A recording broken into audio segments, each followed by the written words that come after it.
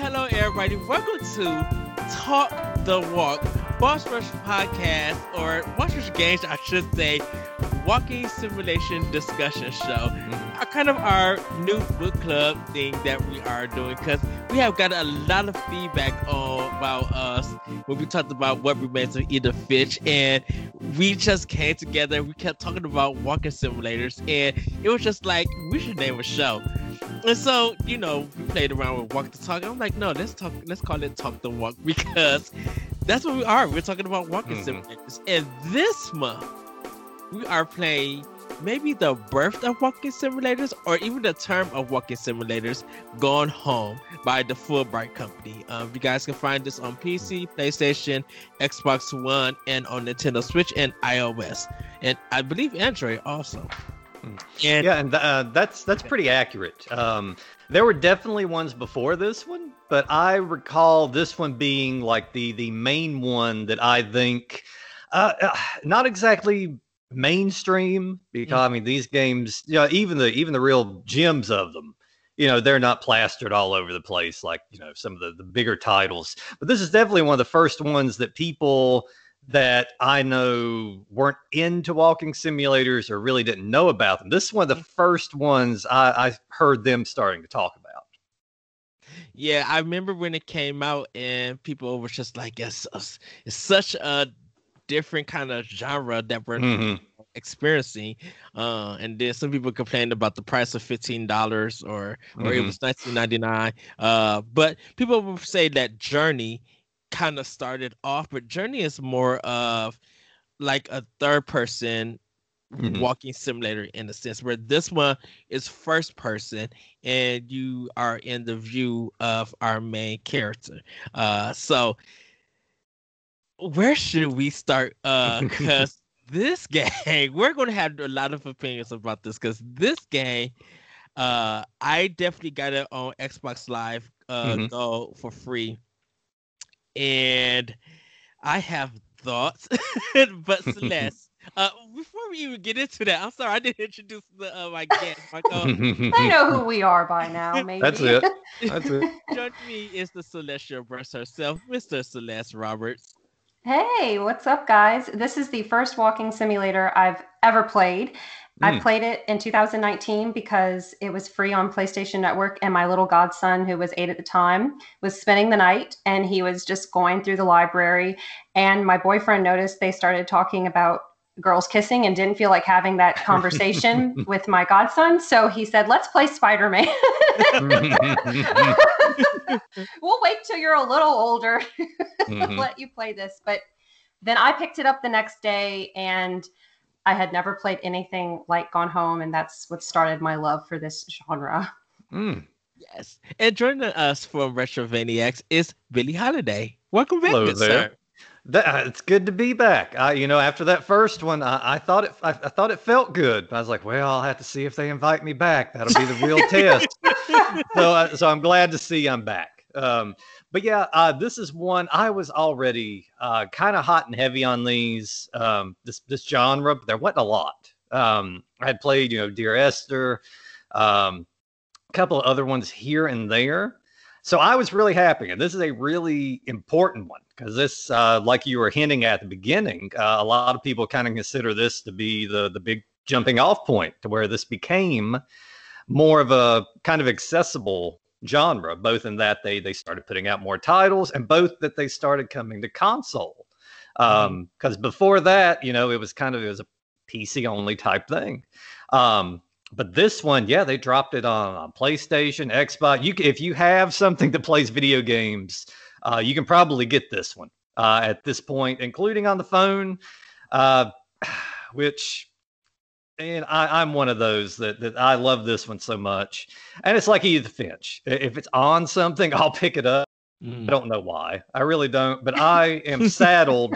I am saddled with the iOS version of this also, which, if that's the only way you got to play, but I certainly wouldn't recommend it. But yeah, this was, I think, a significant title. Maybe not because a lot of significant things happen in the story, but just because of what it kind of meant for walking simulators in general. And it was a big.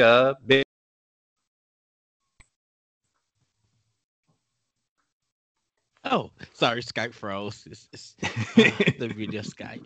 Well, everybody, we're going to jump into it because your main character is Katie Greenbrier. She's coming from across, from Europe, and when she gets in, she noticed that the house is empty. And if you actually look at the intro, like the title, you see the house is kind of without no lights, but there's one light on in the on the thing. But when you actually start the game, you find out the door is locked, but you remember that there is a spare key because somehow they have a drawer with a duck inside of it. And I'm like, wait, what? You get Christmas duck. Christmas duck, that's right. You get the key and you go into the house. And once you get into the house, you are free to explore some parts of the house, but not all of it. So yeah, and the art for it makes it look very creepy. The music playing, like Ed was saying, the drawing of the game, the icon for the game, you're thinking, is this going to be a horror game? How are they setting me up? It's a dark and stormy night. Oh, they certainly. I will say this is the best horror game where nothing horrible ever occurs. It has everything. If you grew up watching the films, it has every trope. You're a young lady alone in a big house. Everybody's missing. It's a dark, stormy night. Parts of the house are mysteriously locked up. You're having to travel through. And I think they really play with that. They definitely know it's not one of those unintentional horror games where you have to look really far into it and kind of draw straws to come up with it. They knew what they were doing, and this game does a tremendous job setting up a great atmosphere throughout. Speaking of Christmas duck on Xbox or PlayStation, did anybody pick up that achievement or that trophy for the Christmas duck? I did. This is my second playthrough because I read about it and I was really disappointed in myself for not bringing Christmas duck home. Yes. Maybe that's what the Gone Home is all about. Christmas duck's journey to his nest from the front porch. Not to spoil it for anybody listening who hasn't played the game, but there's a place where you can put Christmas duck. Yes, there's a place very late in the game, and essentially, you have to take him from the very beginning to this spot at the end, which I thought was amusing. And it's and it goes to show that there are so many little details throughout this game. Yes. And really, this is a unique one. And Edith Finch was to an extent, but I feel like they told you more. This one, there is a lot of story here to unpack. There are several different stories here, but it's just a matter of how much you want to explore. Because I know people that have played through this and they know, which I'm sure it's going to be spoiled thoroughly throughout this thing. So if you haven't played it, come back to us in a minute. It only takes a couple hours. Take a couple hours of play and come back to us. Or it may take a minute. But you have to it could take a minute. It could take a literal minute. It could take a minute, in which case this is still going to spoil you pretty heavy, those. But this is one of those, and it's really unique depending on the amount of time that you put into it. You could follow 2 or 3 different stories throughout that you would miss completely otherwise if you were just focused on going from one kind of objective to the next. So I love the way that was laid out. Yes.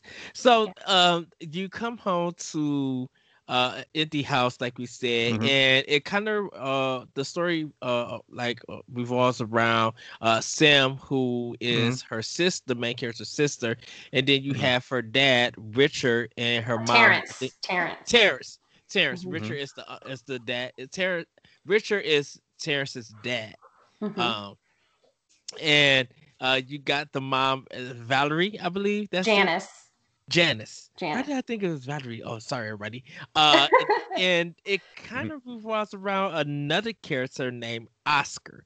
That there are some things with Oscar, and he is a hit that he's hunting the house, but it's not sure with the music and sound effects and stuff. And definitely it's weird because when you're in the house, it starts thundering and raining and stuff. Yeah. So you, like you said, Billy, you get the spooky atmosphere, but you really are just searching the house trying to figure out why nobody is home, and you kind of hear the narrative through Sam's voice telling you what's been going on, and you got to put the pieces out for it. What's cool about this game is that when you go places, if you highlight something, if you're playing the Xbox One version, you hear the right trigger and you'll pick up stuff, and then you can examine it, look at it, or put it down, and you pretty much do that throughout the house.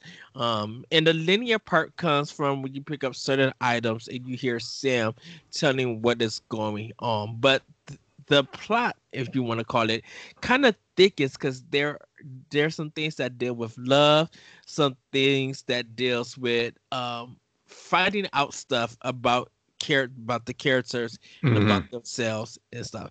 So I want to do Sam last. I kind of want to get into Terrence, the dad, because he is a character that we see this picture and we know that he's an author. He used to review electronic stuff, but he also has been writing books.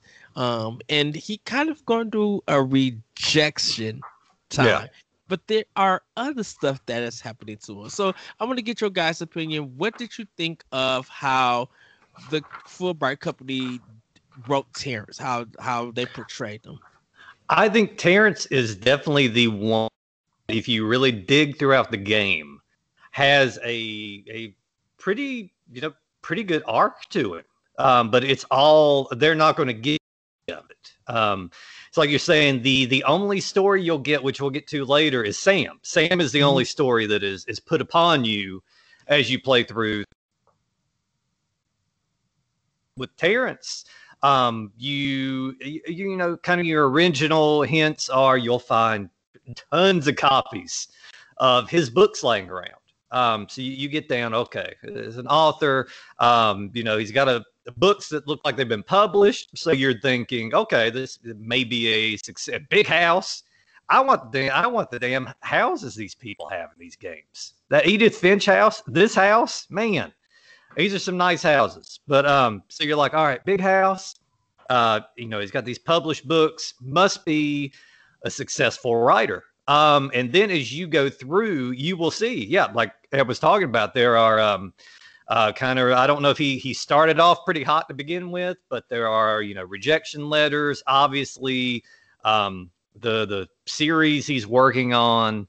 Is not, which involve, you know, going back to the time traveler, you know, going to 1963 to prevent JFK assassination. You know, you'll find that his other entries, I guess, aren't doing so well. He's starting to get rejected. I think he gets dropped from his company. And at the time we find him, he is sort of, and I imagine it's a huge blow, probably. Ego-wise, to go from being a published author to, you know, this company kind of throws him a pity job of, you know, writing reviews for, you know, electronics and things like that. So that's obviously a big drop career-wise he's going through. But you also find that he has inherited this house from Oscar. And I don't know how long they've been in it, because it's still, the thing looks like it's, you know, maybe a quarter lived in. There's still boxes absolutely everywhere. So it seems that it's supposed to be, I think, 9 months to a year, because there are parts that says like 1994. And so if they got that from 1994, you kind of figure like, okay, what's going on? Because it is 1995. I'm like, this is about a year or so. So I'm thinking like 9 months. Because I even put in our chat to Celeste, I'm like, why is there still boxes in this house? Yeah. Why haven't they unpacked this stuff? Yeah. It is funny that you mentioned Edith Finch house, because it's just like the thing with Edith Finch is, okay, it had all of these rooms and stuff built to it. And my thing was, there are too many books everywhere. And then this one is just like, there are books, but I'm like, y'all still are unfinished. And second of all, people clean your houses. Like, what is going on? What is with these? Well, I haven't played Firewatch yet. But it's just like, why is it just like areas that look like they didn't do no cleaning? Like you come to a house, it's messy. Just like, what's going on? Yeah, and I thought about that the the lack of unpacking, but I think it might make sense as you play through and discover more that this family had a lot going on. I think everyone individually had a lot on their plate, so I'm thinking maybe that's a direction they were going in to kind of show, that the family is having trouble kind of moving forward. Maybe I think maybe that's a little symbolism. House full of unpacked boxes. They're having trouble kind of progressing along. And we find out that there are a lot more things. We'll go into it, and a lot of them involve Oscar, the perhaps ghost of the house. When it comes to Terrence, it takes you down some dark roads, which we'll discuss. But to Terrence, he's writing these reviews, but he's putting a little bit more into them. Like he's putting a lot of like personal anecdotes and stories into it. So those aren't really quite what they want either. You can tell that he's a very creative person, and he's kind of stifled with something as simple as just, it's very mechanical, just writing reviews for things. Yeah. So maybe he's really not express himself like that. And you get the feeling that he, and we'll talk more about it, that he is maybe going through a bit of a crisis and just feelings, a lot of repressed emotions, possibly, as we'll discuss, from being back in this. Oh no! It cut you out a little bit, Billy. Oh, it's okay. We just what you were saying, being back in the house will do what? Oh, that was the end for me. I wrapped it up. I said that it did it at perfect time. It ended at perfect time. But yeah, I just think that and you'll find more as you explore through that why being in this house might weigh on him a little bit emotionally. Celeste, what are your thoughts about Terrence? Terrence, I feel really bad for him, as we will go through later. And I want to say the first time I played this game, what we're going to talk about that likely happened to him did not occur to me the first time. So I feel bad for him because he also feels like he's a shadow to his father. His father was an English professor. He has a PhD. He was a prolific researcher. You can find a copy of his book, Exploring James Joyce. There's a portrait of his father in the basement with the face torn out. So you're wondering, was this intentional? Did they drop it while moving? Did Terrence or Terry, whatever you want to call him, did he punch it out? Did he kick it out of frustration? Because his father reviews his books, which are about saving JFK.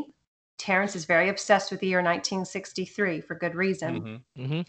His father calls it derivative. He thinks he can do better. And in Terrence's office, you see Post-it notes that say, you can do better. You can do better.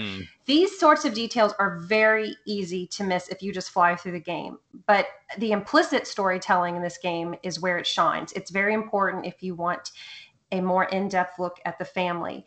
And so obviously Richard, who is Terrence's dad, he's good with writing in English and literature. Terrence is good with it, as well as Sam. Yes. Terrence's younger daughter, she loves to write. She's into creative writing. Terrence is struggling. I feel really bad for him, but there is a light at the end of the tunnel for him that we find out. Yes. So my thing with Terrence was my first playthrough, I didn't pick up a lot of the things about him. I really thought that he was just this author, and he was for this person who was getting these reviews and stuff, and then after that I didn't really pay attention on my first playthrough, and then when I played it again and started paying more attention to it, I was just like, okay, he's going through some things, and I'm just like, I still wasn't getting him as a character, but then like talking to you guys and thinking about it, I'm just like, okay, yeah, he did go through something, and seeing that when later on when he gets to the basement, there's a certain part of that environment that plays a major role into why he is the way he is and everything, and it kind of make you think why he's writing these books and why is it connected to this one little section of the game. You really don't think about that to be like, man, he is struggling with something, this mental problem. Not saying that he's like mentally crazy or anything, but I'm just like, there's something that's been damaged to his mental state that affects his livelihood and his workforce. He's been traumatized.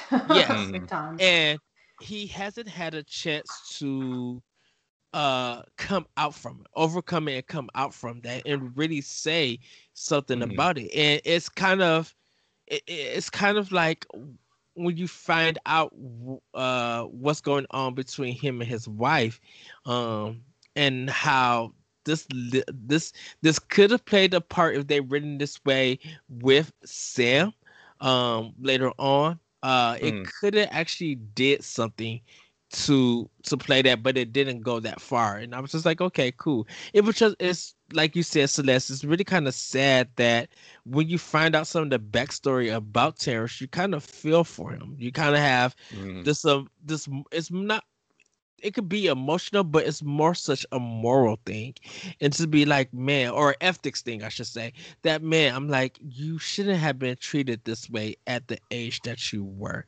and you haven't had time to, I understand that it happened and it sucks that it happened, but you weren't given a outlet to recover from this, to use that outlet for him to recover.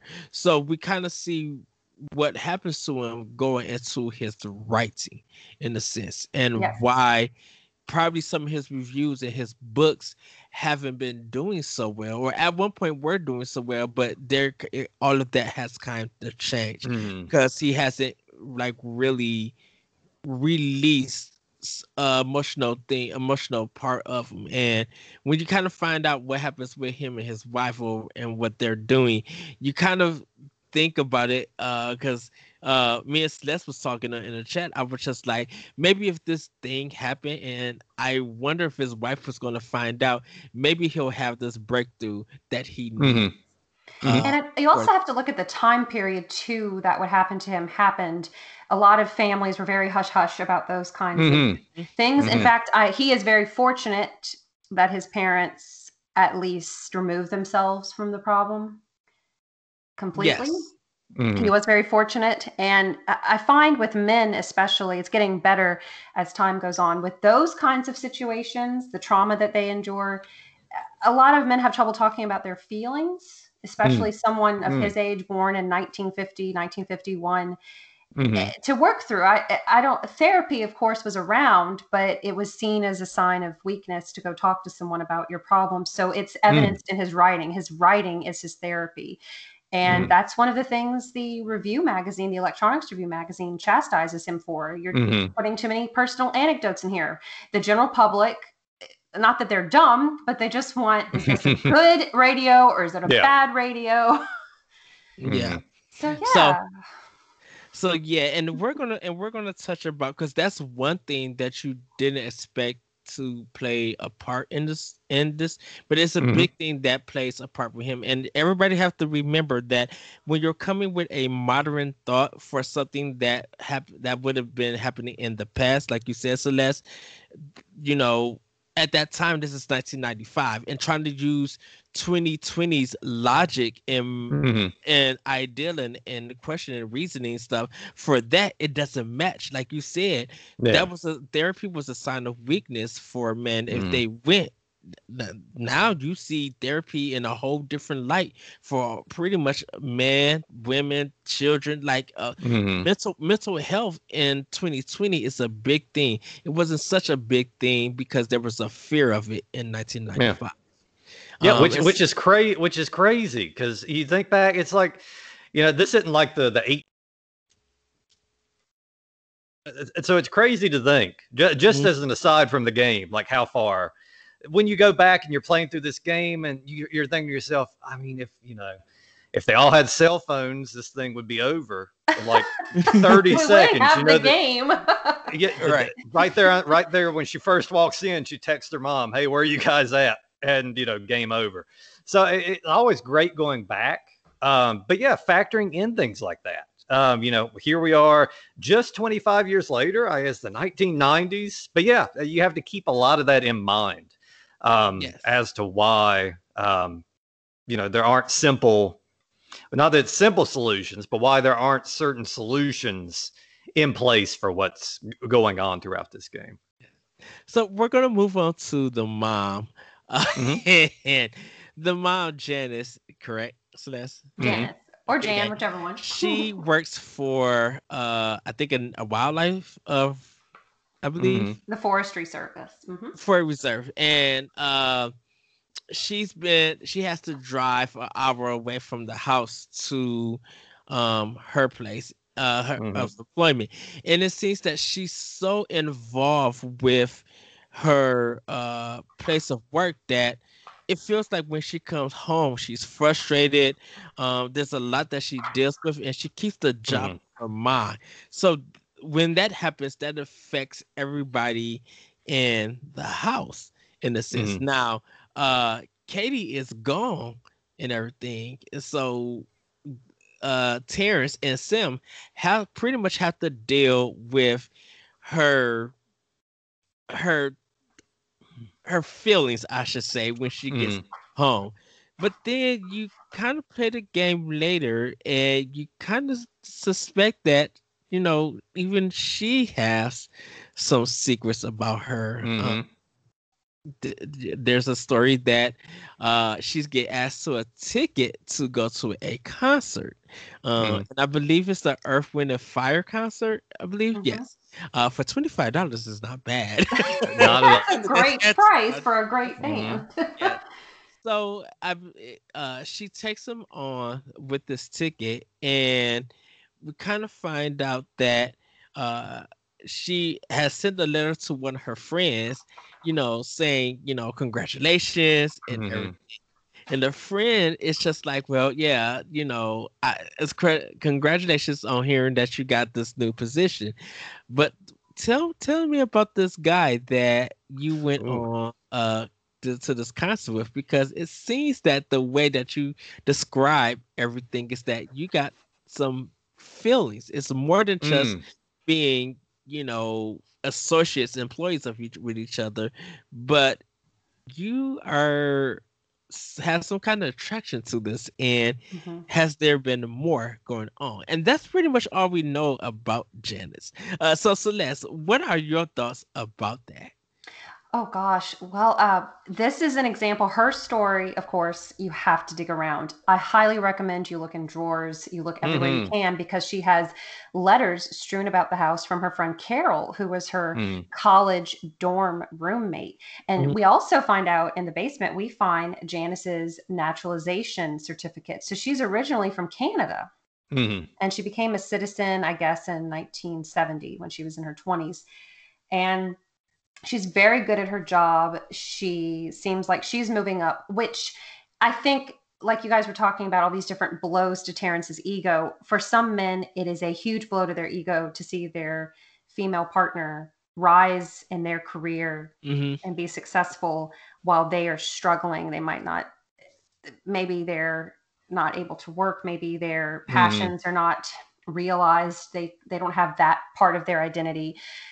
And Jan, like we were talking about, there's something is troubling her husband, Terrence, so much. So she seeks comfort in her younger coworker who has an out-of-town girlfriend. Yeah. And so she's kind of playing with, this is a spoiler.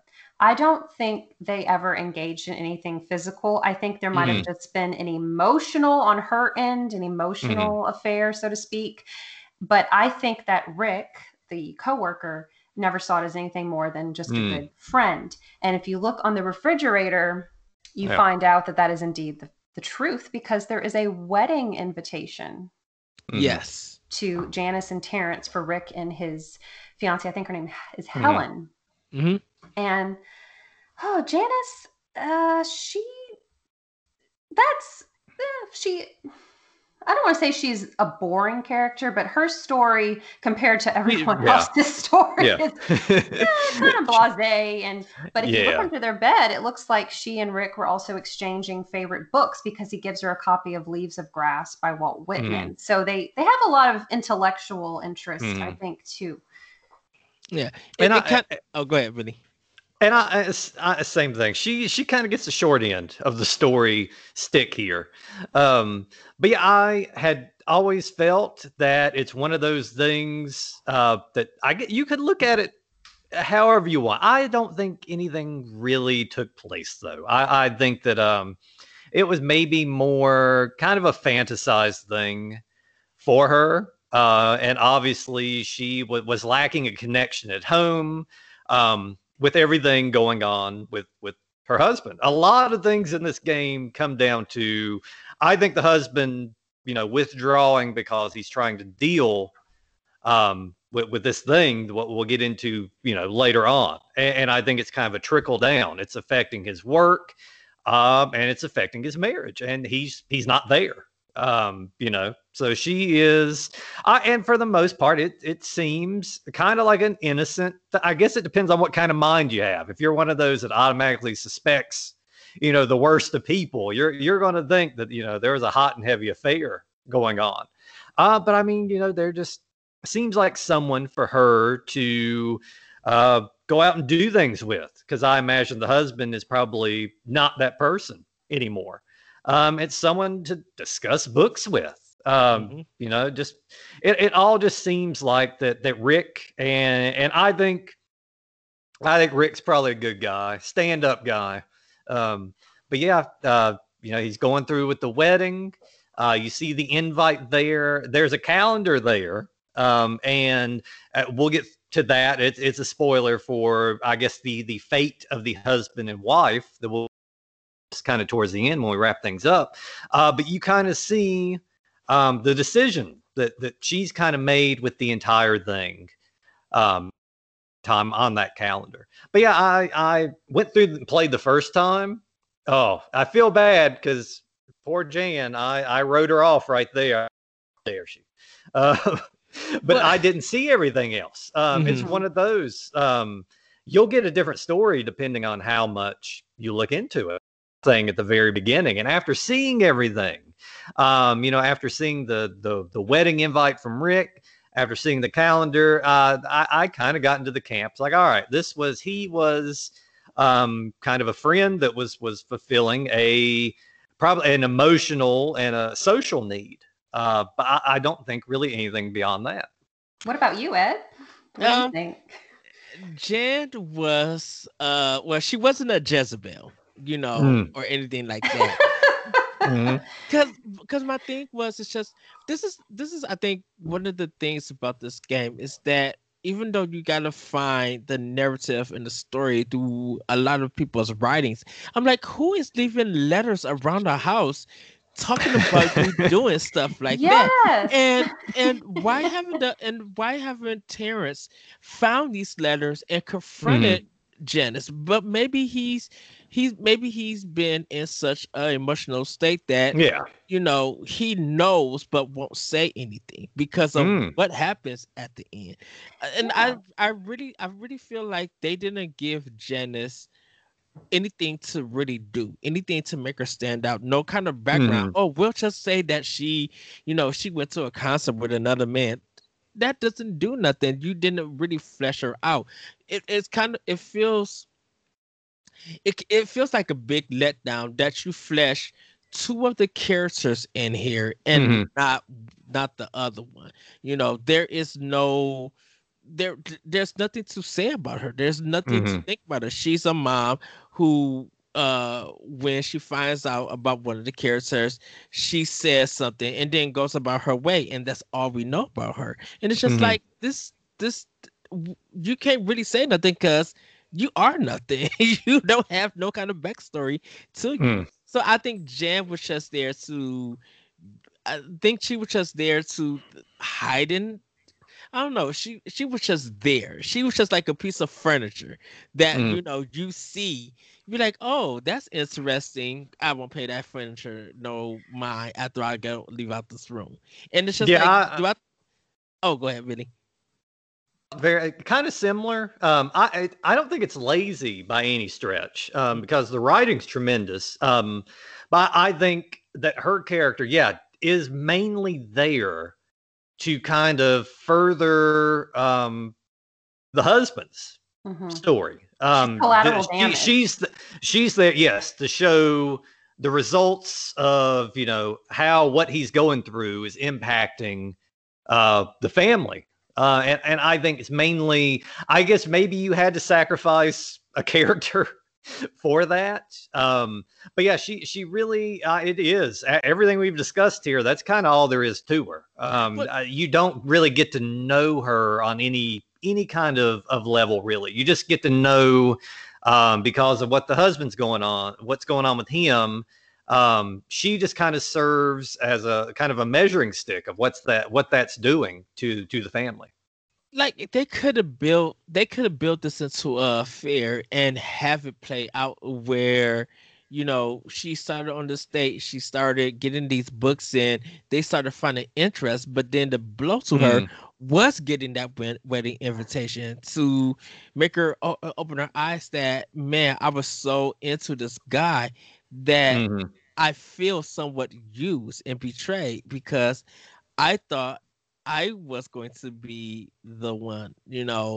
mm, Like it would have literally been like funny that you get into like the parents' house and you find like one of her books or something, um, or go into her room where she does art and stuff, and you see this painting of him or her imagination of her being with this other man instead of her husband. mm. And then later on you walk into some divorce papers that weren't signed yet, but Mhm. feel like I need to fill this out and give it, but she doesn't give the papers because she Yeah. finds out that they've been invited to a marriage. Yeah. They could have built something with her and they just did it. I actually really Yeah. love her storyline because I think it's realistic. Because Oh. most relationships, I'm not speaking for everybody or anything, Mhm. but that is a realistic portrayal. There are ebbs and flows, there are problems, but it doesn't mean you have to consummate another relationship while you're with someone else. And I think the wedding invitation was helping knock her down to reality. She had in her Mm. heart a sense of fun and hope, and you even find a receipt from the beauty parlor in the house if you look under the Mm. couch. Mm. So that's showing that she's taking more of an interest in how she looks. She wants to impress Rick. But I really like her story. I know it's shadowed by everything else dramatic going on, but I think it's the most realistic portrayal because she's collateral damage to everybody else's problems and she's suffering quietly, but there are consequences. There could have been more extreme consequences had things not Mm. fleshed Did Mhm. out. did you guys feel like it was rushed at the end of this? Like with her situation or just the whole. Yes, kind of like at the end, like when you Mm. find out that she took interest in Rick, uh, and then it just feel like well, you probably got about 55 more minutes for this game, so here, we're just Uh, gonna rush it, and that was it. I just do we speak of kind of ultimate spoil? We've talked about both of the parents. Do we speak of okay to speak of spoilers We as could, to what happened between the two of them? we're gonna let's hold off to that. All We're gonna right, get to the all right, spoiler section We're when we all right. dying to talk about everything. There's so I'll much to I'll, I'll talk just I'll about. just yes. say I think I'll just say right now I think there's one detail when we get there that I think did a good job of tying up her end of things. So we'll talk about it that time. Hmm. Because that part plays a part into our final character, where Hmm. our main story, which Yes. is Sam, and Can we talk Sam about is Katie a little bit though? before we Yeah, talk about the sure. big one? I Yeah, know, yeah. so she's really, she is like Link in the Zelda series. She is your Link Yeah. to all these other Mhm. people's stories. Oh yeah. But you find out, so she's in Europe. She's in her early 20s. It sounds like she's very ambitious. She's very Hmm. smart. You find all of these awards and papers with stellar grades throughout the house. She was great in track and field. So I kind of wonder if Sam felt like she was living in the shadow of her sister's success. Katie seems like she's this goody two shoes. She's Yeah. straight laced. She's very successful. And Sam is the younger sister, and she's going through things that, in addition to typical teenage issues, she's also dealing with her sexual identity. Hmm. In the 90s, that again, we have to remember, this is the 90s with don't ask, don't tell, things like that. Hmm. And people were not as accepting of certain things Hmm. that time period. But what did y'all think about just Katie, like finding all of her things around? Did you guys think much about Katie, or? I think Katie was more of playing the role of the controller. You know, that we just controller, and that's all. We find things out as she's finding things out. Searching, reading the stories, listening to the tapes, finding the password codes, and she was just like the driving force to finding out what's going on. I don't think she really. I think with Sam and her relationship is that Katie was sending the stuff to the family, but also sending stuff to Sam to be like, "Hey, I wish you was here, but I am doing good. I miss you and I love you," and things like that. And it's at the point where we get close to the end. There's a voice call from Sam saying that, telling Katie that, hey, I'm sorry that I missed your calls. I was asleep. And then when we get to the end of the game, we'll talk about that. But I think Sam and Katie had such a good relationship while Katie wasn't there. It was good, I think, for Sam to hear that how her sister was doing, but it was weird that Katie didn't find out much about Sam until she actually got home to find out, catch up of what's going on in the life of my sister and Yeah. stuff. And I Yeah. think they had to do that because if Katie knew what was going on with Sam, we wouldn't have gone home in the first place. Yeah, and I think she's very much the tool the player uses to navigate through, and as such, they haven't fleshed her out much at all. You do with her sister, as Ed was saying. You also do that she was close with the parents, sending postcards home, and then.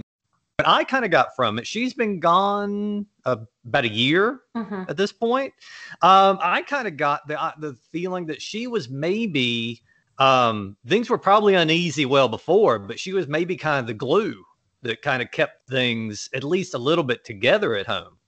At least somewhat. But when she was gone, with her presence gone, maybe that's when things further, kind of broke down. Around the house, as we'll find out with Sam, she's missing a big time in Sam's life where there's a lot going on with her. The parents, the marriage seems to start crumbling a little bit while she's gone. So I do wonder how much it is of their just this kind of perfect person as she's presented throughout the house being gone. How much she was actually doing just being there, kind of keeping things together. Yes. So, yeah, Katie doesn't have, she's not problematic. She is like the upbeat one. And I think that we needed a character like her because she doesn't follow no sides. I think she's so open, and she wants to know what's going on. So that kind of represents us as a player, that we have to go into this game being open so that we can find out what's going on. Because if if we were spoiled by other people before we played Go Home, or if you played Go Home, besides people listen to the podcast, you may end up picking a side without knowing why you picked that side. Yeah. You know, one of my favorite, if I could add one about while we're still on Katie, I can't imagine we'll do much more with her. One of my favorite little details, and I think it's the only complaint lodged against her, which I have to imagine is a nod to the play style many of us undertook, is her parents complain about leaving too many lights on. Yes. Which I imagine is a reference to every time you go into a room and cut a light on, you're not, as a player, going to cut it off when you leave. You are controlling Katie as she cuts on every single light in the house and leaves it on, which I thought was and I didn't really understand that nod until have cut on every light switch in this house. Right now, every light in this house is on. So I thought that was a humorous way of kind of, predicting how the normal player going through was going to. Maybe next time I'll be a little more courteous. Maybe when I leave the room, I'll cut the lights out. No, I'm gonna keep the lights on, because if I come to a house, y'all already had lights on, you left the TV on. Well, Sam left the TV on and everything, and that plays a part to the end. It's just like, I'm not about to be in this big old house just walking in the dark. Yeah. No, even the second time playing it, I was still creeped out, especially in addition to the thunder and lightning. The house makes all kind of creepy noises, creaking wood. And speaking of electricity, if you are in Terrence's office and read the electric report from the electrician, that plays a role in the game's one jump scare. Yes, it has one, and it's super effective. It really is. Because I think it comes at a point where you're starting, if you're reading everything, you're getting a lot of the ghost speculation. Sam and her friend, as we'll find out more about them as we go, are dead set on that there's a ghost in this house. They're talking about like seances, ways to kind of conjure this ghost or find this ghost in the house. And I think about the time that scare rolls around, that's kind of at its peak of the game. The whole is the house haunted or is it not branch of the story. Should we tell them what the jump scare is, or we'll just let them find it? Oh, you can't. I think that's the one thing we can't spoil. It's the one thing that is going to be spoiler free. Everyone deserves to go into that with their guard down for full effect. Yes. It is easy to miss, but just look around really thoroughly. Yes. Yes. So we get into Sam, who the game kind of revolves in, and she's a high school student who, she, at first you read about her, having trouble making friends, but then she kind of meets the one particular girl named Lottie, and they become close through playing video games, and we know one of their favorites is Street Fighter. Yes. And it's just like, oh yeah, Street Fighter 2 was out. That was a big part of the game. And you kind of learn more and more about them, about how Lottie got her into listening to certain kind of bands, how Lottie's mom is such a big Christian but lives in Florida. She says that she's with this guy who is a tool and everything. And Lottie kind of likes Sam's mom compared to her own. And then we learn throughout that, Sam is figuring out that she starts liking girls and everything. And she ends up having a big crush on Lottie, but then ends up falling in love in a particular way. And we hear her do these not audio files, but do different parts when you pick stuff up and put it down. There's an audio thing that starts playing, narrating what Katie is fighting out and stuff. And throughout the journey, it's just like, I met this girl at first, I just wanted to be friends, but it feels something different when I'm around her and everything. And so it's Sam's story. Yeah. Yeah. Oh, sorry. No, Sam's no. story. I think my highest compliments to the voice actress for Sam's part reading these diaries out. You're basically getting written diary pages, just being read out to the player. Oh, and it's really tremendous. And you see that Sam has got the writing bug from her father. Definitely, she's very prolific in getting out her feelings and kind of pivotal moment, these discoveries she's making in her life. And I love one of those things where I think we all can kind of put ourselves back then. Some of us way back further.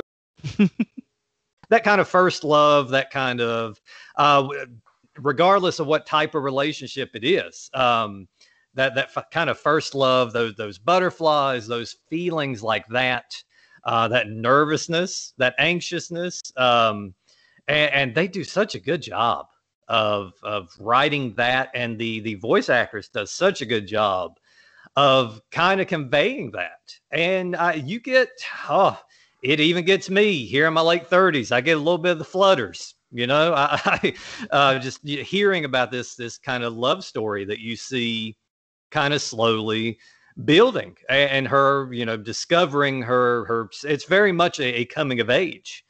This young lady, I think she's 16, 17, kind of discovering her sexuality, her, this crush, which eventually turns into a love. And I think it's done in such a great way. And there's a good little build up to it also. Yes. Like she starts you off from the meeting to, hanging out, to sneaking out, to kind of a relationship in secret. And ultimately, once again, this is into the game stuff we'll get to, a conclusion to the whole thing, or at least for now, as much a conclusion as we're going to get.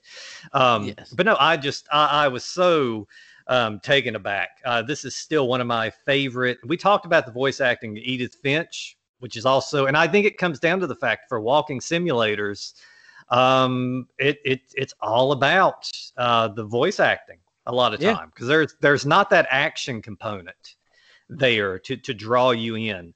Bad voice acting would have killed a game like this, no matter how great the environment might be. So yeah, this is my favorite bit of voice acting in a video game, probably. So that's what's your thoughts about Sam? Oh, she's such a great character. I love the little I love the implicit storytelling where you find out she's kind of a rebel. There's a pack of cigarettes in her locker in her room, which I thought was hilarious. There's I don't know if it was an in-school suspension slip or a detention slip she received. Her parents do find out that she is a lesbian, and they don't send her to a conversion camp or anything crazy like that, but they say that struggle. They say that she doesn't know what she wants. It's a phase. Yeah. Yes, they say it's just a phase. And I thought it was hilarious how Sam was like, I've known since She-Ra. That was so funny. And I think she and Katie are very close, but I also feel like in some ways Katie is the ideal daughter. Sam is giving her parents trouble, and she's rebelling. She and Lonnie are very into that riot girl music genre of the 90s. They're into writing zines. They're into going to shows. Lonnie, we find out, is in a band. But, oh, gosh, it brings me back to being a teenager. And I was a goody two-shoes. I was way more of a Katie than a Sam. But just, your first crushes, your first relationships, going out places. And Lonnie is not like a bad girl, so to speak, but I think because of her, Sam is introduced to this riot girl movement. It kind of makes you think about just those people in your life who have introduced you to different music, books, lifestyles, concerts, events, whatever. And I hope that teenagers today can get that again soon after things settle down. And it's interesting it's interesting that you say that, Celeste, because when we think of coming of age stories or even just homosexuality in general in games, we kind of we have Tell Me Why, which deals with transgender as characters. We have Mass Effect, where you could choose your character to be gay or not, male or female. We have the big controversy with The Last of Us Part 2, where we find out that our main character, Ellie, we knew that she was gay and a lesbian in the Left Behind DLC, and then it's really fully explored more in The Last of Us Part 2, and there was just so much upset with it and everything, and it kind of feels like when it does deal with LGBTQ kind of characters, a lot of it has been leaning more to females than males, and there's nothing wrong with that. I think it's easier when people are portraying female love than gay love, in a sense, where there's male love, because I think the pushback would be there'll still be an upset and stuff, but I think like a lot of people will start using the F word, with the FT word, I would say, then they will when it comes to women and stuff, and this game does it such in a manner that it reveals it slowly. It pulls back the layers, where if you want to know what's going on, you could probably hit at it, but you're not for sure until you get confirmation that this character is something. And so at like just listening to Sam tell her story, and you even hear the emotion in her words, where she's talking about, after a concert, it was kind of packed, so I had to go to her best friend's house. I think it's Daniel, and Lottie was there, and I turned around and I saw her, and she was looking at me and I was looking at her, and I told her this thing and she said this, and it was just like in her words and her speaking, you could feel that emotional connection. Yeah, it's very natural, very natural. It doesn't feel like a forced storyline or anything like that. It's not sensationalized or anything. It's very much it's very much a natural thing and progression, and they take their time with it, which I really do appreciate. Obviously, you kind of know yourself from early on, as soon as she's talking, the way just the inflection in the voice of the voice actress when she first brings up Lonnie, you kind of get that there might be something there, but still they slowly and very naturally bring this love story around, and it's still, I think that's probably what makes it as effective as it is, where I think that's something a lot of games handle in kind of a sensationalized or even kind of a lazy format sometimes. And a lot of times it feels like maybe it's just pandering, maybe it's just trying to, hey, let's try to appeal, let's just try to appeal to this crowd with a half thought out character. But no, I think this is a great way to flesh out this character. It feels like a character that you really know what she's thinking, how she's feeling. You can get in her nerves. And I think this is probably, obviously I won't speak for everyone, but I think in that community in a video game. Oh no, he cut you out a little bit, Billy, as you were about to say what you were going to say about the community. Oh, I was saying, for this community, I think in video games, this is probably one of the best forms of representation. Well, yeah, and it's kind of the thing. Well, like I said, it's 1995, and you really couldn't be out there. There were people who were making strides to be out there, but you couldn't really be out there without being called a certain term, or be looked at in different ways around that time.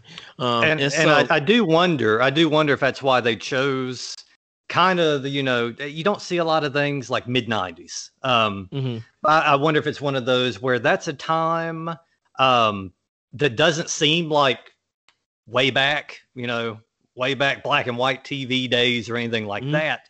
But it's still so far removed from where we're at now in terms of acceptance and things like that. So I do wonder if they kind of picked a time where it would still seem at least semi-modern, but still, kind of socially and things like that, things were still so much different. So I think it was pretty smart and probably very deliberate with kind of picking that mid 90s.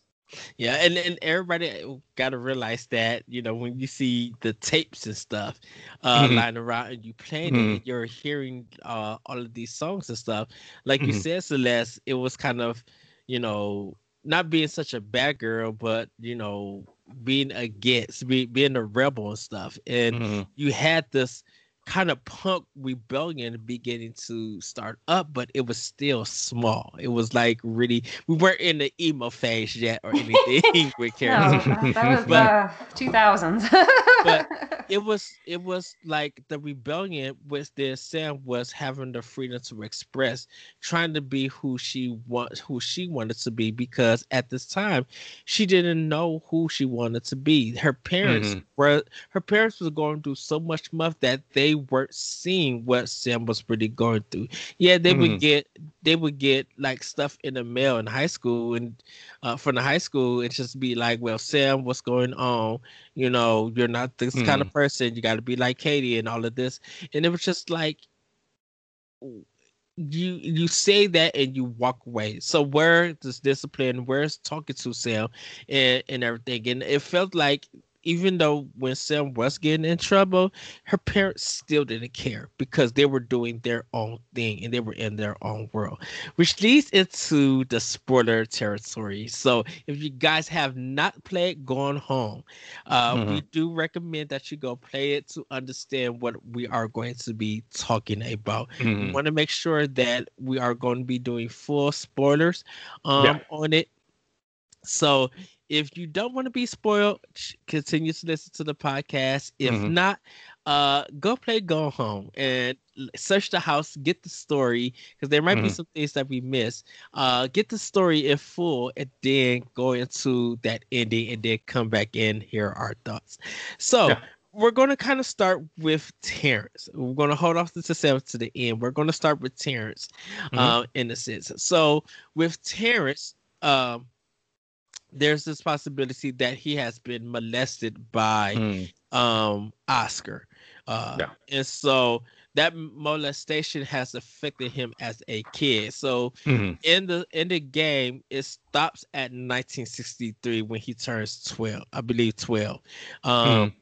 And when that happens, it feels like they got away from Oscar.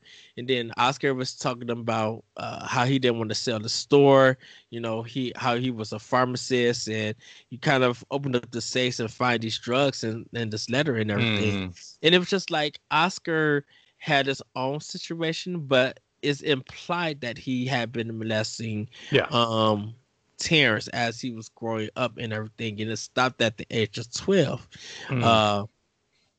And so when you think of the 1963 in Terrence's books, it's connected to him growing up in around Oscar and that house. So so that is the implication about that. That was kind of the big reveal, that Oscar was a molester, a pedophile, assist. And we don't know. That's so easy. This is probably so easy to miss also. Because and I didn't get this until maybe the third go round. But no, Oscar was definitely getting high on his own supply. He's a pharmacist. You get that safe. Yeah, there's various drugs there to be had. Morphine. The heavy stuff. But in the basement, and the basement itself has a different feel from the rest of the house. It's very kind of a dingy, kind of a sinister overtone to it, even before you know anything is going on. And at the time, it might be because you're still on the ghost trail here. That's kind of what you have in mind. But what you find instead of that is a real life horror. And instead of a paranormal one. And there's just little things like Terrence has a growth chart, down there. You find a really dingy area where there are, children's toys laying around. It's enough there to heavily imply. You find out that the family has pretty much, Oscar's out of their life. They're done with him. And I'm assuming, played the guilt of it played a role in Terrence being given the house. But you also see, and I took it to be the fascination with the year 1963 and the theme of his book. Someone is going back to try to change something awful that happened. There's that fascination with being able to go back and right or wrong or change a terrible situation. It prevails throughout his book. And I thought that it was really heavily ingrained in that. And then all of a sudden, after you pick up that little detail alone, tells you all you need to know about what he's going through. Obviously being back in this. I don't know if financially this was a move he had to make. Taking this house, maybe is not getting the book money coming into him, things like that. I don't know if this was just I've got this house here, I can't afford this, so he's there now. He's dealing with being back in this environment, and obviously a lot has gone on down in the basement. I don't think he's probably ventured down there very much. Like I said, his childhood toys are still strewn about down there. So outside of Sam and whatnot, I also going down there and kind of hanging out. I don't feel like that's an area of the house he probably explores, and I probably think that it's really weighing on him at this point. I'm sure he's already dealing with it, but this adds another layer to that. And that is, probably going back to the wife, making him more distant, making him kind of less of a partner, a romantic partner, and just kind of, someone else living in the house, which is she's having to go out and have her, kind of social, going to concerts with another guy or just talking books, things like that I'm sure the couple in happier times probably enjoyed doing. There is one part in the game where you'll find this code to get into the safe, and it kind of tells Oscar is explaining that he wants to be forgiven for his transgressions. Yes, and that's kind of one of the big things about they're hinting at that he kind of wants to be forgiven for what he's done to Terrence as a kid and everything. And at this point in time, it's kind of late for forgiveness to happen or anything. But, like you said, Billy, probably for financial reasons, he took this house. If Terrence was really still, even if I think he wasn't struggling or anything, he shouldn't have taken this house. But he knew that this may be a big opportunity to bring his family into this big house. He really don't have to pay a house note or anything, so he's saving money. And maybe that's why he doesn't want all the lights on, because the electric bill might be high and stuff. That's it. For maintenance and utilities. Right. And knowing that his wife is the breadwinner of everything at this time being, is that once again, you see a piece of box in the house and stuff. Yeah. And you see like dishes, one dish or a couple of dishes laid around and stuff like that. It kind of feels like that Terrence, he took this on to probably see that, this was my uncle's and I'm keeping this house like for as a family tradition thing instead of what was done to me as a kid. I know the truth what happened to me as a kid with my uncle, but I'm going to overlook that because I'm going to accept this offer of this house and everything. Celeste, what did you think about like the spoiler or not spoiler, the anything with Oscar? The first time I played, I thought he was either gay or a cross-dresser because there is a secret passage that, which again, I don't know why someone would want secret passages like that in their house. It's a little bizarre. And there are pictures of women's clothing ads around. So I was thinking, okay, transgression. Did he cross dress? Which, of course, in the 1960s, that was incredibly underground. It was taboo. And then I thought, okay, well, was he gay? I thought that as well. It did not occur to me that he had abused Terrence until I started. I'm someone who, after I play these games, I like to go read theories and everything. So that's when it occurred to me, oh, the light bulbs went off with everything. So do you guys think, with the morphine and the different drugs, and I was reading that someone said one of the drugs mentioned in there is something they use for chemical castration, possibly. Do you guys think that Oscar was using the morphine on himself, or do you think he was giving that to Terrence? I think he was using it on himself. I think it's like he's been trying to run away from the thought of hurting his own family member. It's probably got instilled in his mind, because that's why he's asking for this forgiveness for this transgression. He has to deal with what he done to his nephew, and dealing with that, and not having a chance to say I apologize or turn himself in or anything like that.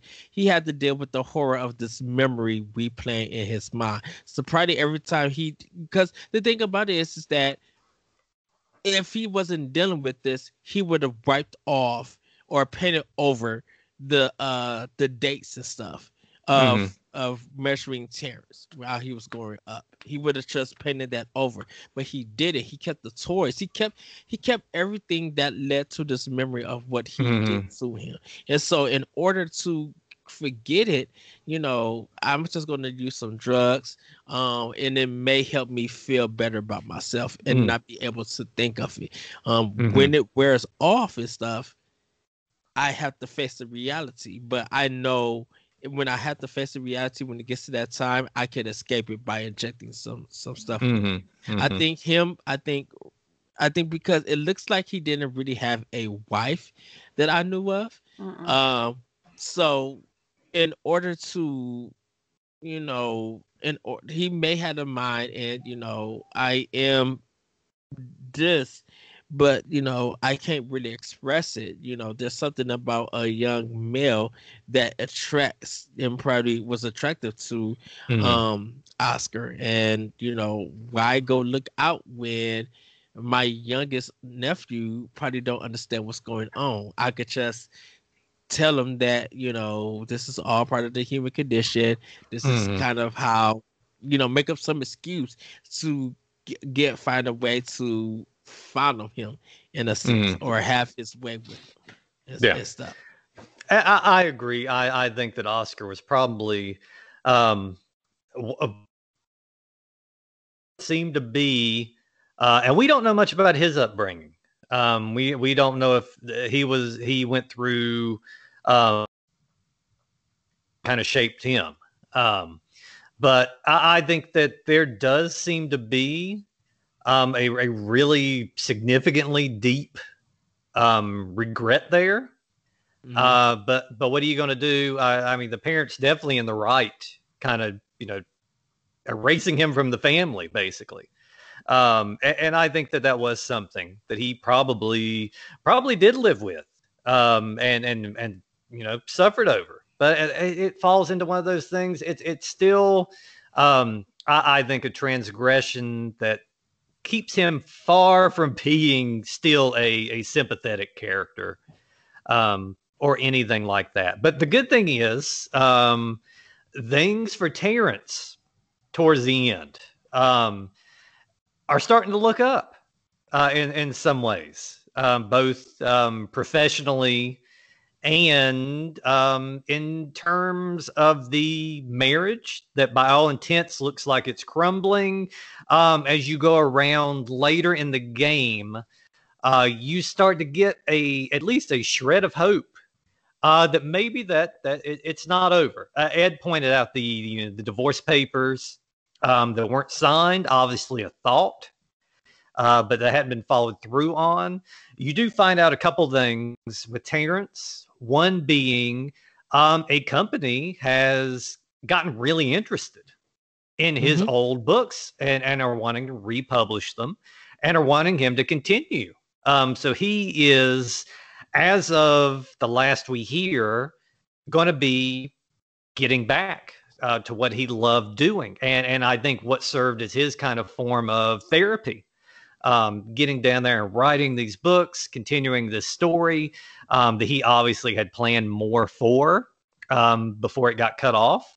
And at the same time, on the other end of things, love end of things, we start seeing talk of a couples retreat, a counseling retreat, which is a hopeful sign that maybe things are going to turn around. And I would like to personally think on that retreat, that counseling, he's going to get a lot out. Maybe he's going to get all of this out during that. His past, the things from his past that occurred that are bogging him down, things professionally that are going on with him that might be impacting things. Ultimately, we don't know their fate, but we know both parties are willing.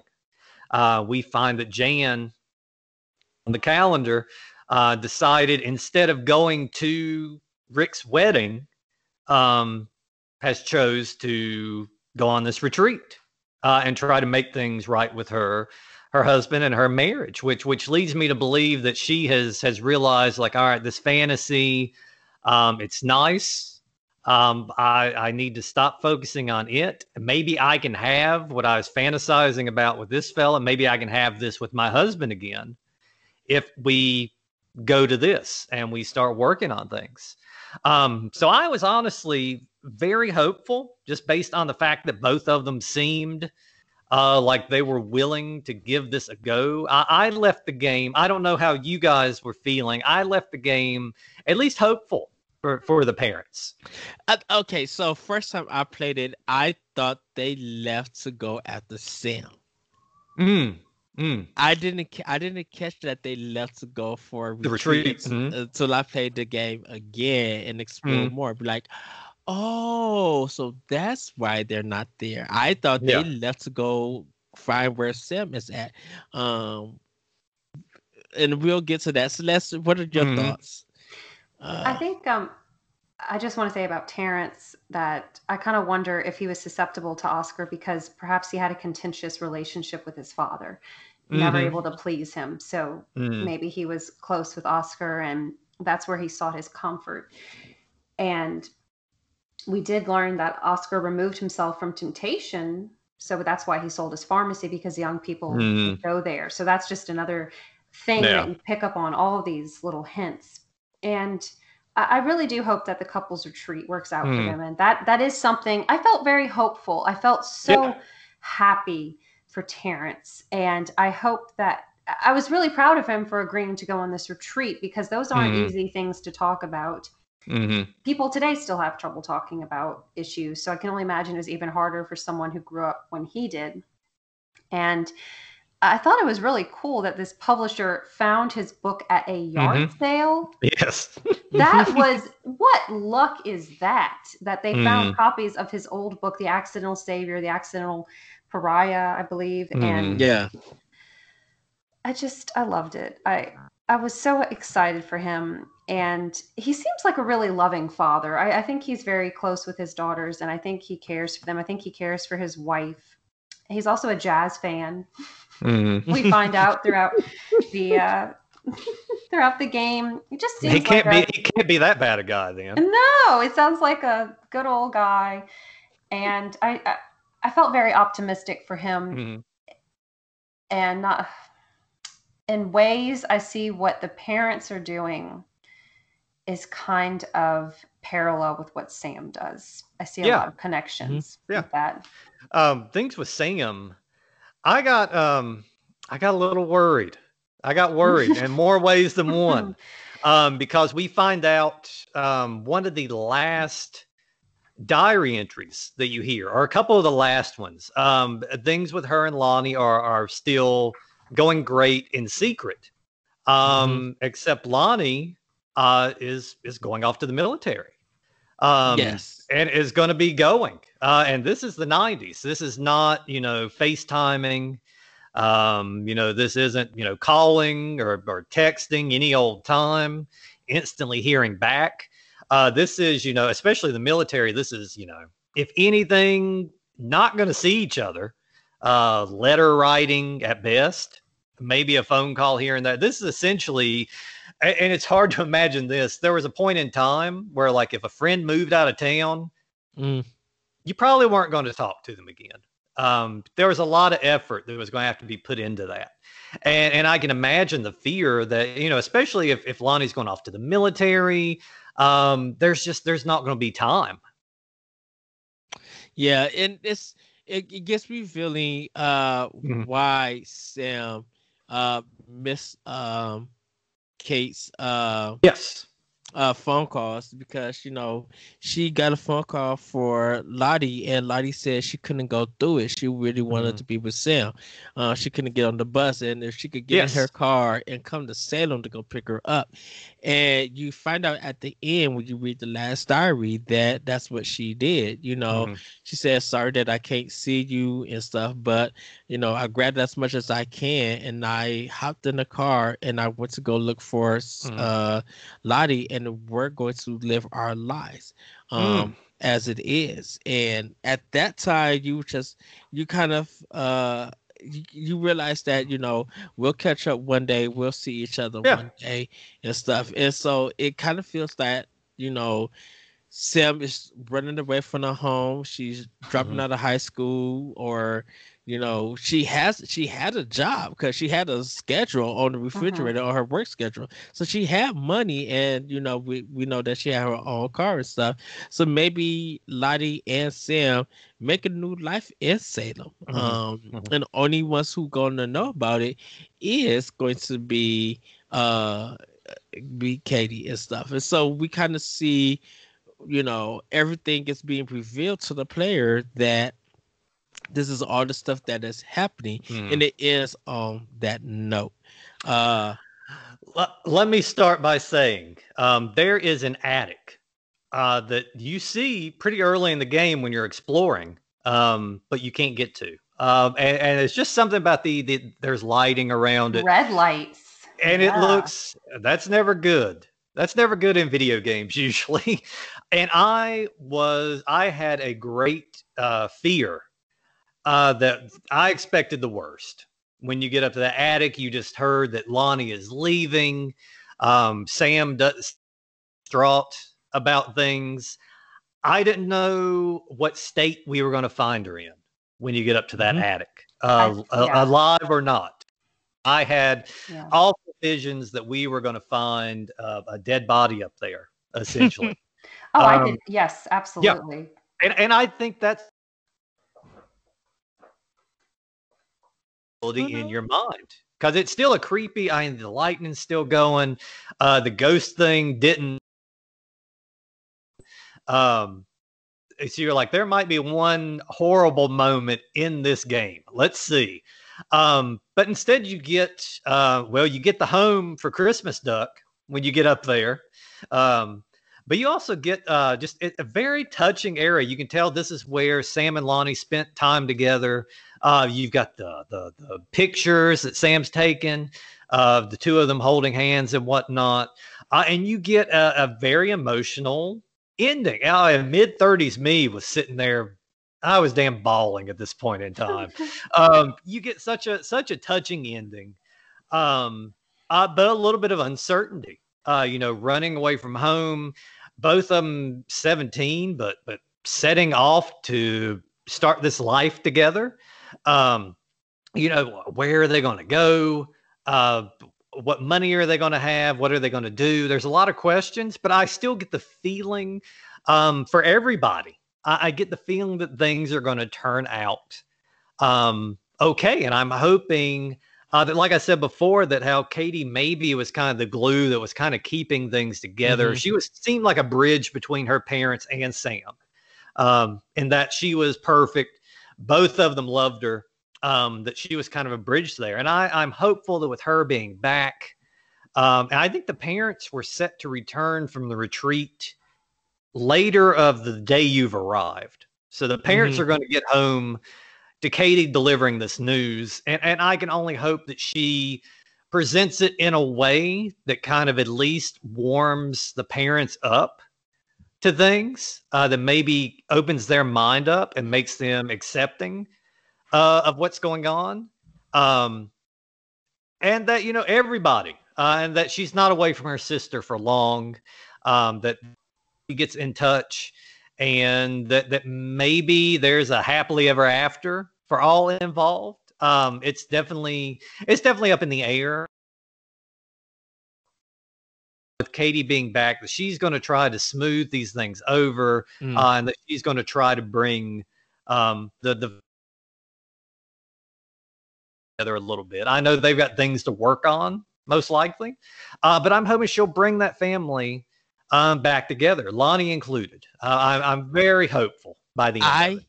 I yelled at the game and took it off my Xbox. I was upset about this ending. I could see that this goes. That you either love the end of this, or it's the exact opposite. I think there is a strong reaction to it, one way or the other, because you think, for all intents and purposes, there's going to be something more. They tease the ghost story throughout. And I was really focused on that at the beginning. Anything haunted house wise, I'm all in. So when I got there, I was like, okay. I was like, that was really moving. But instead of getting, and I thought it was nice that I'm playing a video game and I'm not saving the world. I'm not defeating some great evil. I'm not rescuing the princess. I am just living a small slice of a family's life. Just something so mundane as that. I think the fact that you don't do that with any game you pop in. I felt cheated out by the narrative. I felt like what would you have liked? What would I would have loved some things fleshed out with the mom and stuff, but I would have loved, like, if she's reading. If we're not going to get a visual of Sam driving or take over as Sam driving to get Lottie, at least after you get done reading the thing, and when the credit thing comes on that says "go home," that you hear the mom and dad says, "Katie, Sam, we're home," and then cut it off right there. To be like, oh, this is about to pop off. Because I'm like, this is 1995. You could have made this game. Yes, it could have been a little bit more dramatic. It could have been more like more rewarding in a sense, and it was just mostly like, it was like touch and go. You touch stuff, find something about it, go to the next thing that you want to do. And I'm like, the payoff in it just felt like, yes, you got to get to this last part, you got to unlock it and find out how the story concludes. But I'm just like, you could have fleshed out more. Like, were there any arguments between Lottie and Sam? Because even when Lottie told Sam that, why she was in JRTC and why she was leaving that day and stuff, Lottie was talking about the don't ask, don't tell thing, and she's just like, don't nobody need to know my business. And that should have caused an argument. That should have hurt Sam to be like, you should care about it and stuff. And there should have been some rift. But it was nothing there. There was no rift. It was just like, I'm going to read the thing. You go and search the house some more to find out what's going on. And it's just like, oh, well, I'm still thinking about my girl and this and that. And it's just like, no, you have found something where your partner doesn't care about it. That should be a big deal. You to be able to talk to her, to be like, we need to figure this out because this means something big to me, but even though it may not be big to you, you should be able to go into where you want to do and be who you are. And you have to, we call it code switching nowadays. You kind of got to code switch and fake who you are, even though you're serving in the army and stuff. And who knows that if you're gonna be around other females and stuff. So who knows if you're going to be attracted to that, and stuff. Where this don't ask, don't tell policy and stuff. Where it's just like, yeah, you're hiding your sexuality, but you may be in interest in somebody. Now, how does that play against Sam? Because you're gone. And Sam can't really be there or reach you and stuff. So that may cause a rift or growing apart. But this one thing could have really meant something, you know. And I felt like Lonnie was trying to escape a not so great home environment. And probably this was the only out for her. This was the only way out of the house, maybe. That she had probably thought about it. The initial thought would be, oh, maybe we could run off together. But then she probably started thinking of the logistics of it. It's like, where are we going to go? What are we going to do? But so I always thought that this was just something that maybe she felt like she had to do. So she didn't really care. She just wanted to get out of that house. Fine, I'll do whatever I've got to do to get out of this house. If this is my only option, whatever, I'll do it. It didn't seem like something that her heart was in. A lot of people go into the military and they have reasons for doing so.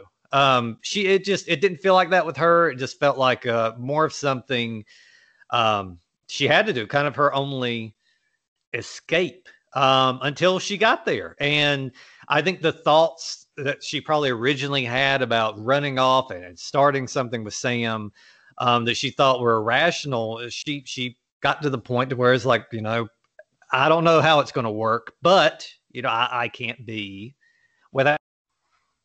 So she's taking a life of kind of uncertainty, and who knows, works out, but it very well may not.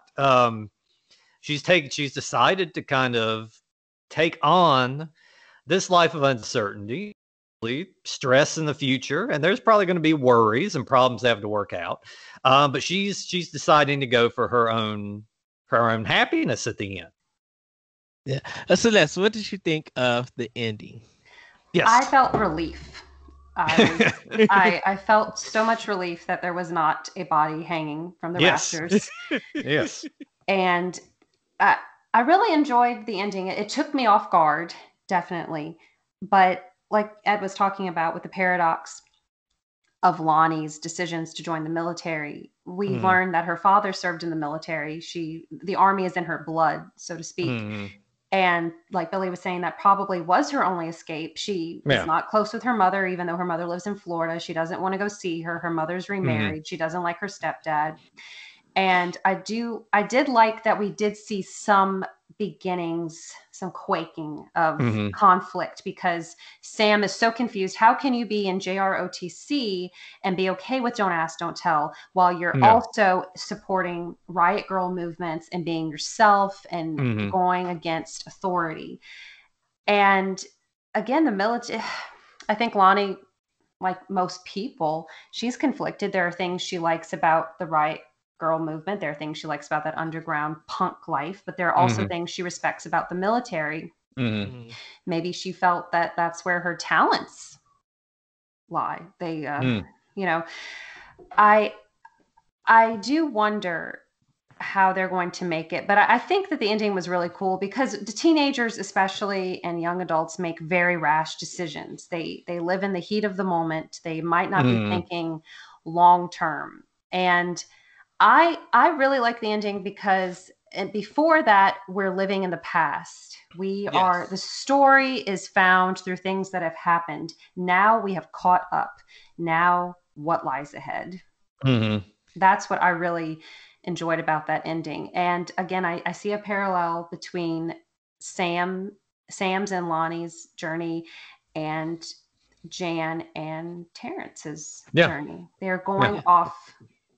They just might be on to a good horizon. Some hope. Yeah, hopefully.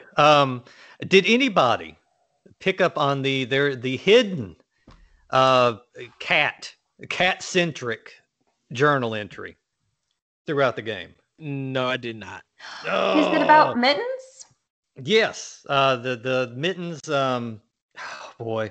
There is a part in the garage. There's a little with a little purple ball up at the top, which only a cat could drag up there.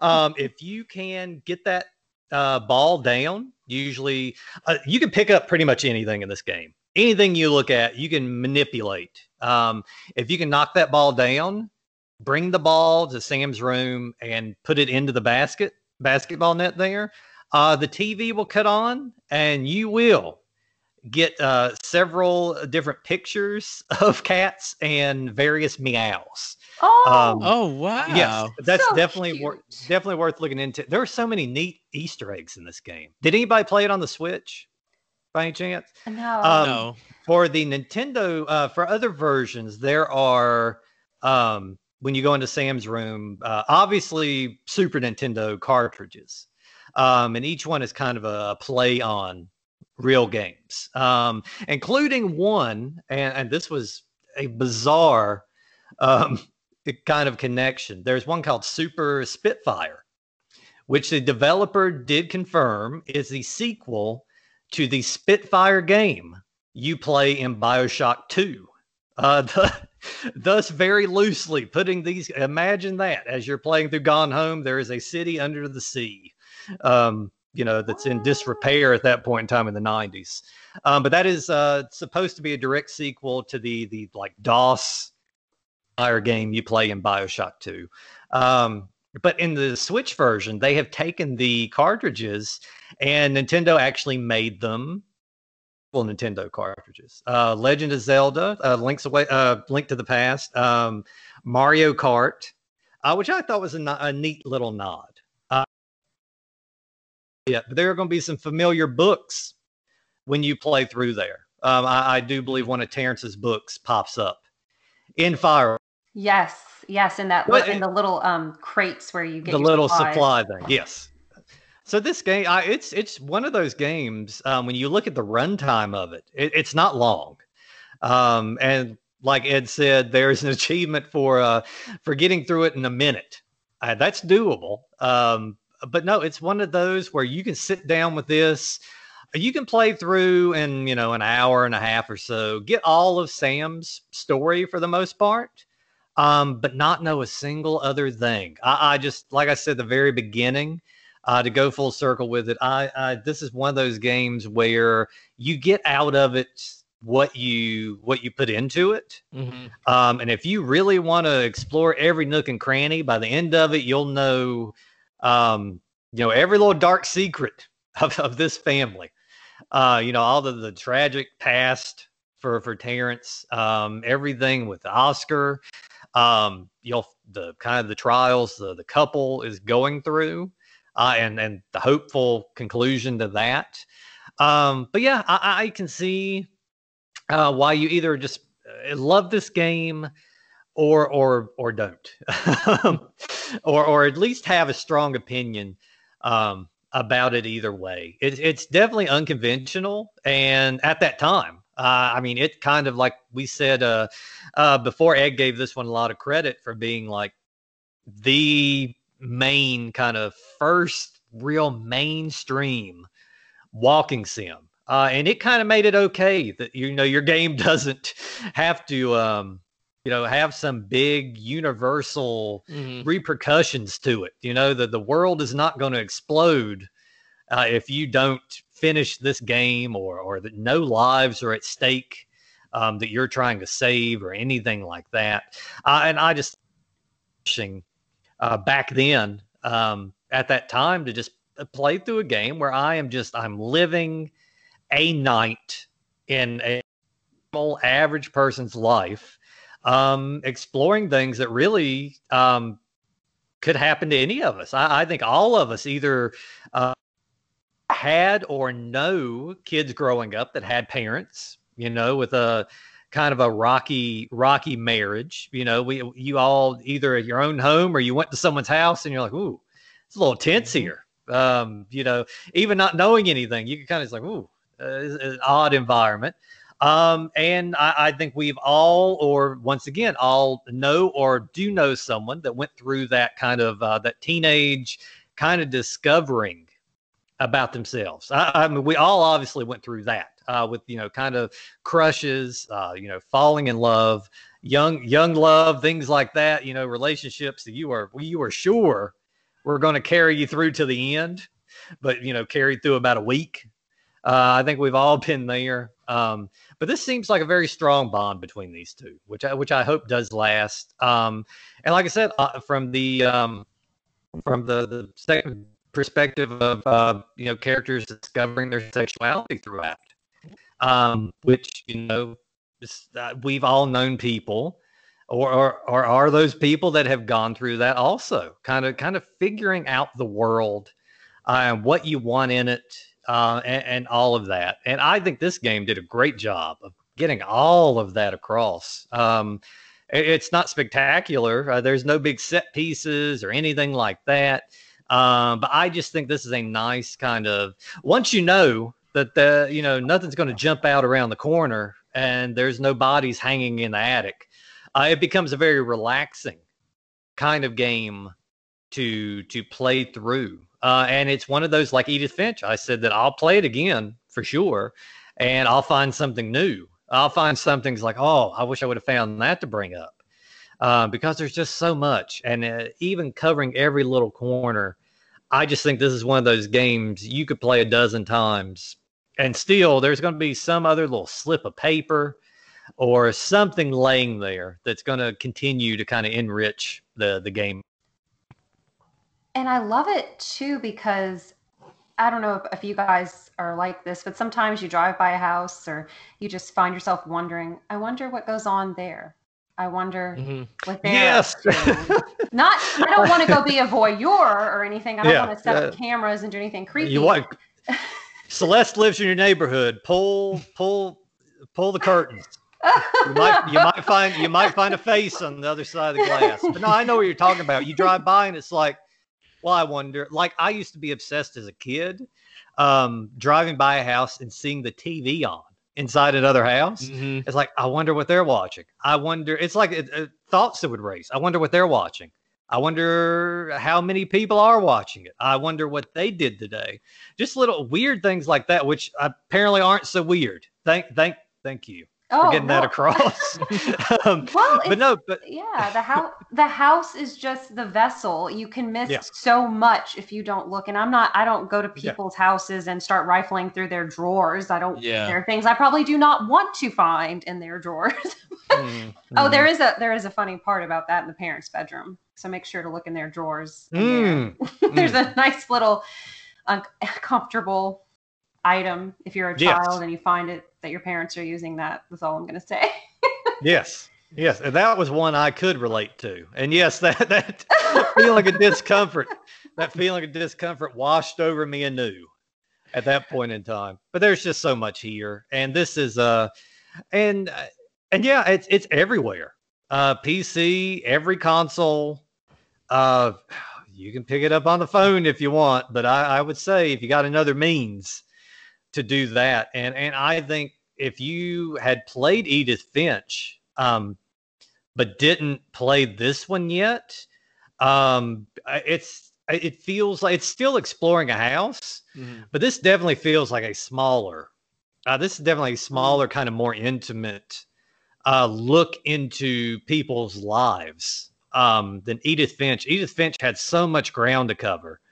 And you were just getting snippets. You were getting like little stories here and there about some characters, more about others. But in this one, I feel like you're really, you're kind of, if you daughter or sister, you're definitely snooping.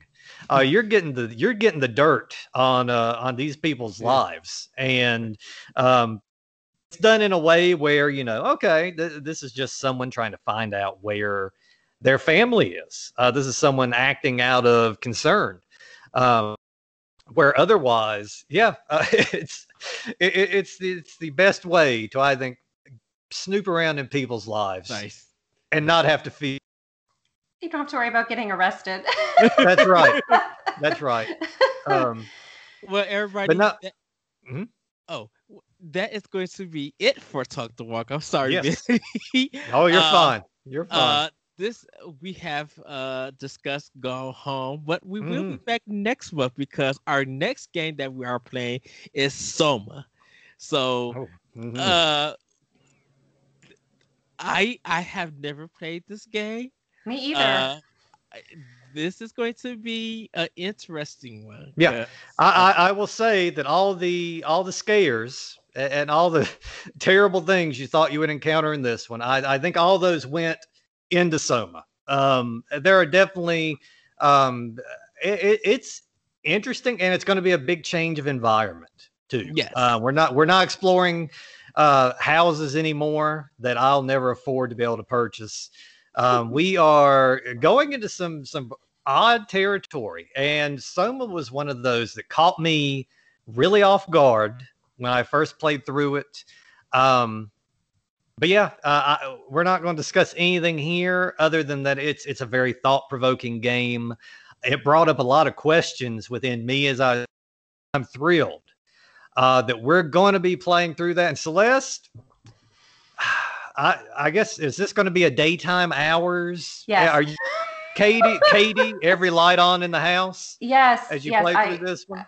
I even played Gone Home during the day, even though I knew exactly what was going to happen because I am a weenie, even though I knew everything that was going to happen. But I understand there is a weenie version of Soma. So yes. I might be playing that version. So, Billy, where can we find you?